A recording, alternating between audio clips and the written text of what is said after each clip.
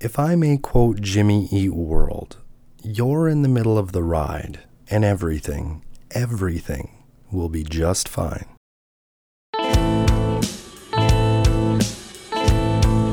Welcome to the VIV Mental Health Podcast.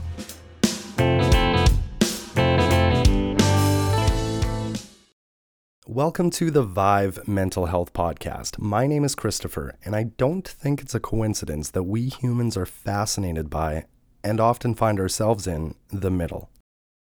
We love to talk about how it's about the journey, not the destination. Alvin Toffler in 1970 introduced the term overchoice, describing the paralysis one feels when presented with too many options, too many choices, leading to indecision, inaction, and a certain dissatisfaction with the outcome. Psychologist Barry Schwartz also expanded on this concept in his book The Paradox of Choice, which I highly recommend. At some point in our lives, we find ourselves in an emotional purgatory of sorts, somewhere in between a consequence and a solution. It's a place where many of us can simply exist, where the only action we need to take is inaction. One of the greatest tricks our minds can play on us is to set a goal, and even go as far as outlining a plan to get there. But what we often overlook are the little steps in between those big steps.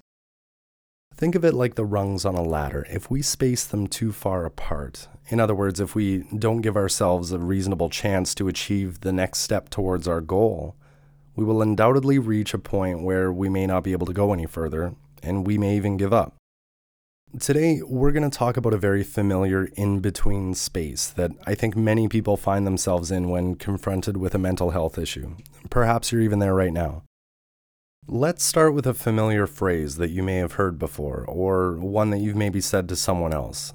Maybe you should talk to somebody. Now, the intentions behind this phrase are all well and good, but what can often be overlooked are the steps someone may need to take personally before picking up the phone or doing that Google search. Those little personal steps are key in bridging the gap between recognizing that there's something wrong and finally sitting down with a counselor or therapist. We're going to dive into that in-between phase and talk it out. We're going to talk it through. Let's put into words what those feelings are like and how to accept them and how to overcome them. Because I think it's safe to say many of us spend a long time in that proverbial waiting room before we muster up the courage to walk through that door. Okay, so let's start from scratch. Let's say that over a period of weeks or months or even years, we've noticed that we aren't at our shiniest. Our behavior has perhaps changed. We've noticed a residual negative effect in our life, and it's gone on long enough that you swear there's some kind of pattern here. You don't know what the pattern is, but your gut is telling you to take a closer look at things. Something is wrong. Now, for a lot of people, identifying the issue isn't really the issue, but we're going to spend just a moment here anyway, because sometimes it's very easy to see and other times it is not. And I can almost guarantee that all of us will experience both at some point or another. Just like if you're staring at, say, one of those magic eye posters, trying to cross and uncross your eyes and trying to make out something that makes sense, identifying the issue at hand can be a real challenge. Something's wrong, but we may not know what it is just yet, and that's okay. There's help for that. We're getting there. But sometimes we'll hit this point and become dismissive. We'll take a quick look inside and convince ourselves, well, it's not that bad, and it's been tugging at my sleeve for a while now, I've just learned to ignore it. If it gets worse, I'll deal with it then. I just need to get through this week, and then it'll be the weekend, and I'll be able to relax, and this'll blow over, and pause. This is the in-between, where our emotional and rational brain rather rudely have a loud conversation right in the middle of the party. Your rational brain knows that something is wrong, and your emotional brain is tapping its foot, looking at its watch, wanting to leave and go somewhere more fun. And that is the point that many of us turn away from that conversation, leave the party, and never return. Our rational brain is trying to tell us something very important, and even though we may not be able to identify it ourselves, that doesn't discount its existence and impact. The whole reason you're here is because something is wrong. Something's off. Your rational and emotional brains already agree on that, but one wants to suss it out, and the other one wants to call a cab. So compromise. Let's stay 10 more minutes. Chances are in that time, emotional brain will get distracted, and you and rational brain will finally feel heard. So whether you can identify the exact issue or not is kind of irrelevant at this point. The point is accepting that there is one. We are acknowledging ourselves and giving ourselves permission to know that something isn't right. And more importantly, we need to celebrate the fact that we care enough about ourselves to have even done that. That is huge. Self-worth is a theme that we're going to be talking more about, but in this instance of self-awareness and self-realization, we have taken a huge step forward. Now that we've identified something's wrong, what's next? Okay, before we go any further, I should address one thing. Turning your mental health spotlight inward is not an easy task for some, if not for many. It's something I've struggled with and continue to struggle with, so don't be discouraged if you find yourself kind of getting in your own way. Like anything else, there are processes within the process, and like the theme to this episode, we are uncovering some of the smaller, often overlooked steps needed to take the medium and big steps. Be patient with yourself, be honest with yourself, and most importantly, be kind to yourself. The end goal here is to just feel better. Better than we have been, better than we do right now. And at the time, when you're in that headspace, it can feel like standing at the base of a mountain. Before we start climbing, we need to put on our shoes. And before we do that, we need to make sure we have the right shoes. Small steps, important steps. All right, we're at the point where we've identified that something's awry. We need to keep our focus and not let ourselves get too far ahead. So next, we want to articulate kind of how that feels. Put it into words, whether that's on paper or even just in our own minds. What's important is that we understand what we're feeling, because we'll have a more difficult time articulating it to somebody who can help us if we can't find the words ourselves. So let's start with, the big feelings. Are you feeling lonely? Hopeless, ashamed? Is there guilt? Is there a feeling of being overwhelmed, unappreciated, unloved, unsatisfied? It could be many or it could be a few. But for each key emotion that applies to you, make a note. Leave a little space beneath it so that you can expand on it. Answer the why and the when and for how long, if you can. Think about possible connections that you can draw from these feelings to other points in your life. When you do finally sit down with a counselor or therapist, they will guide you through these connections and help you come to the conclusions that you crave. You're not here right now to solve all of your own problems, although sometimes when we sit with our thoughts and feelings, we are able to solve a few, but think of that as kind of a bonus for now. You're just putting into words and phrases in ways that you understand best what you're feeling and what you maybe suspect has led you to these feelings. A great way to help do this is to disassociate from yourself a little bit. Think of yourself like a character in a book or a movie. You're the author or the screenwriter, and you're trying to give this character some background. You're trying to understand how they ended up with their backstory. You've reached the climax of the movie where conflict is ready to meet resolution. And to really make that movie or book great, you need to do a little due diligence. If you're able to stand back a little and reflect naturally, we can often see things that were impossible to see from our old vantage point. It may take a little imagination, but this practice can often open up areas in our mind with the quieter voices, the ones way in the back that you can't see when you're in the middle of the crowd. So now you've stepped back, and you can call on these emotions to say their piece. You're here to listen to yourself.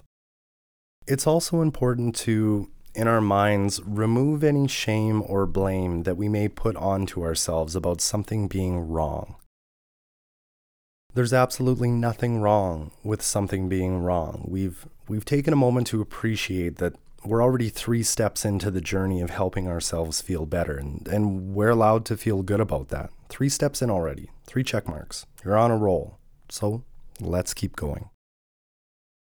The next step is a tough one. I have sat here many times. The chair's worn out. There's crumbs all over the cushions. I have sat here often. Where is that? Kick back on the couch of complacency, procrastination, and intimidation. Those 3 bumps in the road need to be met head on, so I'm just going to warn you about them first. Either you're very familiar with them already, or this is me giving you a heads up. For me, the key to moving forward through the hard parts was saying, wow, I'm already 3 steps in here. I don't want those 3 steps to go to waste. I want 4 and then 5.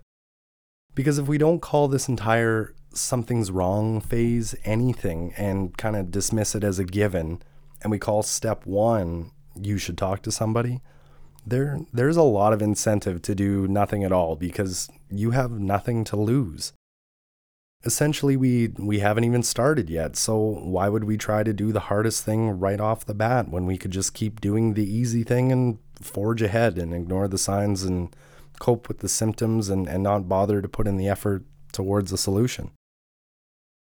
The difference is now you're aware that there's a real benefit waiting for you at the end of this road. It's not a mystery anymore. I'm here to tell you, if this is the hurdle you've been stuck at, there's a way around this. Even if we need to reset and take a couple steps back so we can get a running start, we can get through this. All right, so now you're doing a little bit of research. You're looking for a therapist or some type of professional help. I'm going to explore this specific process in an upcoming episode because I really want to expand on this step. But in a nutshell, what you're looking for is the right fit. Don't be afraid to reach out to many different health professionals and make your emails as specific as you want. What your issues are, the ones that we now know how to put into words. What you can ask what methodology these professionals like to take. Ask them to describe their personality a little, what they specialize in, what kind of mental health issues they have experience in. Treat this like an interview, except the more candid you are with them, the better chance you have of finding a great fit. Many therapists offer a free consultation over the phone or via Zoom, so take advantage of that. It's important to remember that therapists have an obligation to you, too. They do not want to take on clients that they don't think they can help.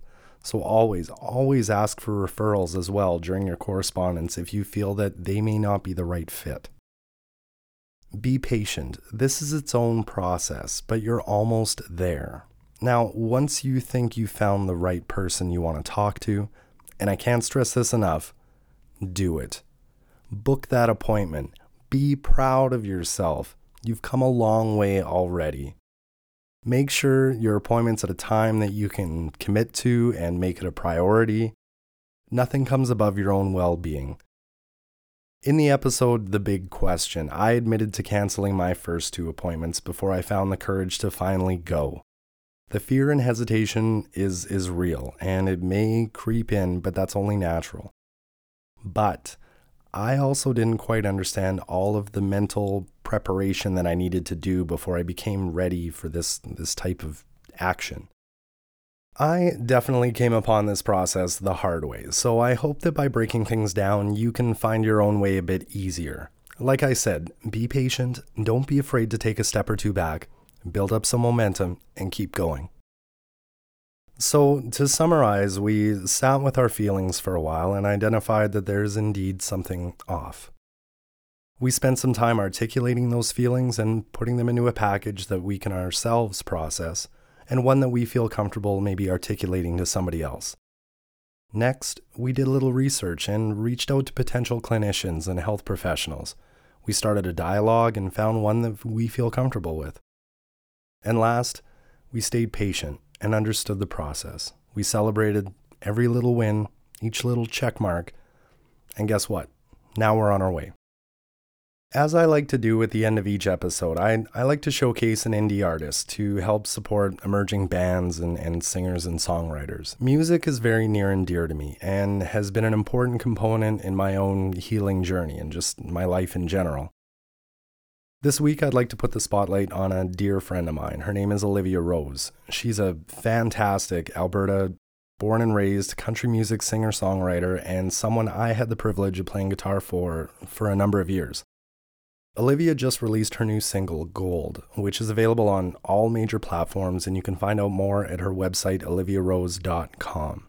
I've also included the links in the description.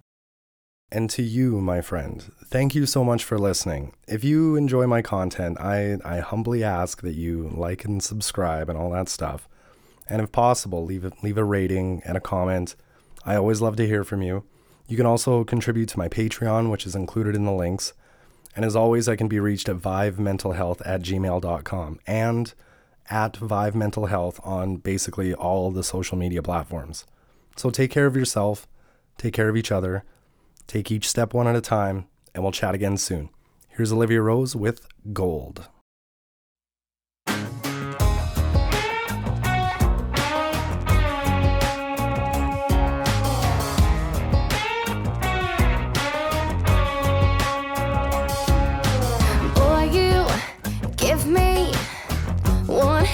Fever.